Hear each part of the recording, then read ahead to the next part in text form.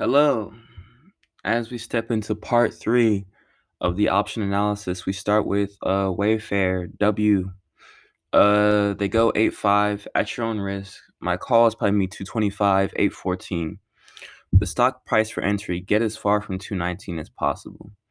The volume is pretty high. It's above 2 million. I believe in it to get in and out.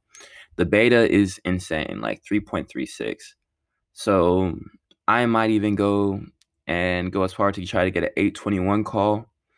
It'll be more expensive, but you know, your peace of mind and money should matter more, right? It's been consistently rising, so I hope we haven't missed the bull movement or the rise or missed the wave.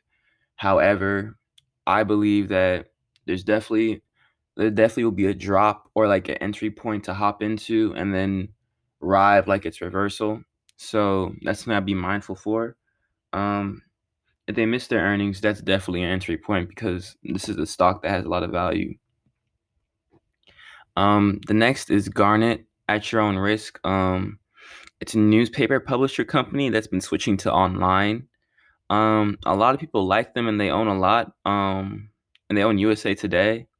The market cap is 2.2 billion and the revenue is 4 million, up 3 million from a year ago.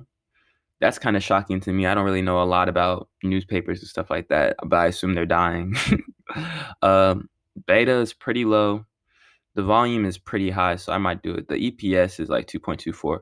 I probably wouldn't just because I'd be scared of like the newspaper publishers like just flopping, but more than likely this might hit. I mean, it's a call of 2.5. Like you might hit it. Like it's a pretty cheap company.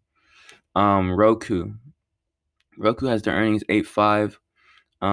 Call for 160, 8.14. They have a high market cap, so you probably not gonna have like an issue getting in and out. Like 10 million is the average volume. They've had an increase in of revenue. They're at like 1.3 billion dollars now. So any billion-dollar company is probably just something to give a chance, maybe bet on. They have a high beta, so it's like 1.8.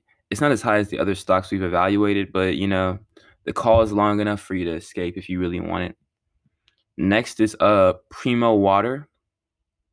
Uh, Same thing. It's a pretty similar stock. Like these cheap stocks, I'm probably just gonna run through. They don't really need as much analysis because if you hop in, you hop in. You don't, you don't. You won't lose. You're probably the max you'll lose is probably like $70-$50.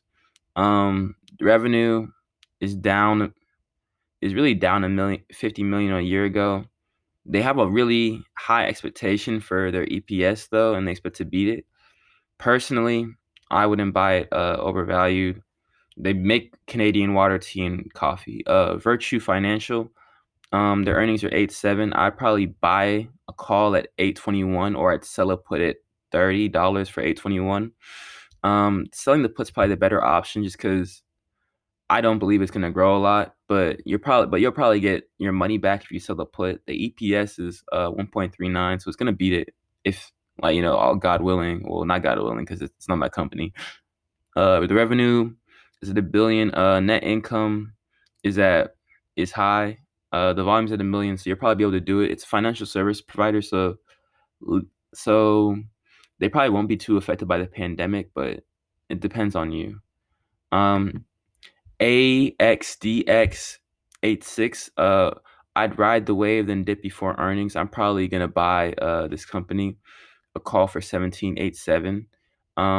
The revenue it'll probably be 2 point. The revenue is recently been 2.8. So I'm real shoot. I might not hold to earnings, but I'll definitely pump and dump and give this stock and then ride the earnings and ride the anticipation.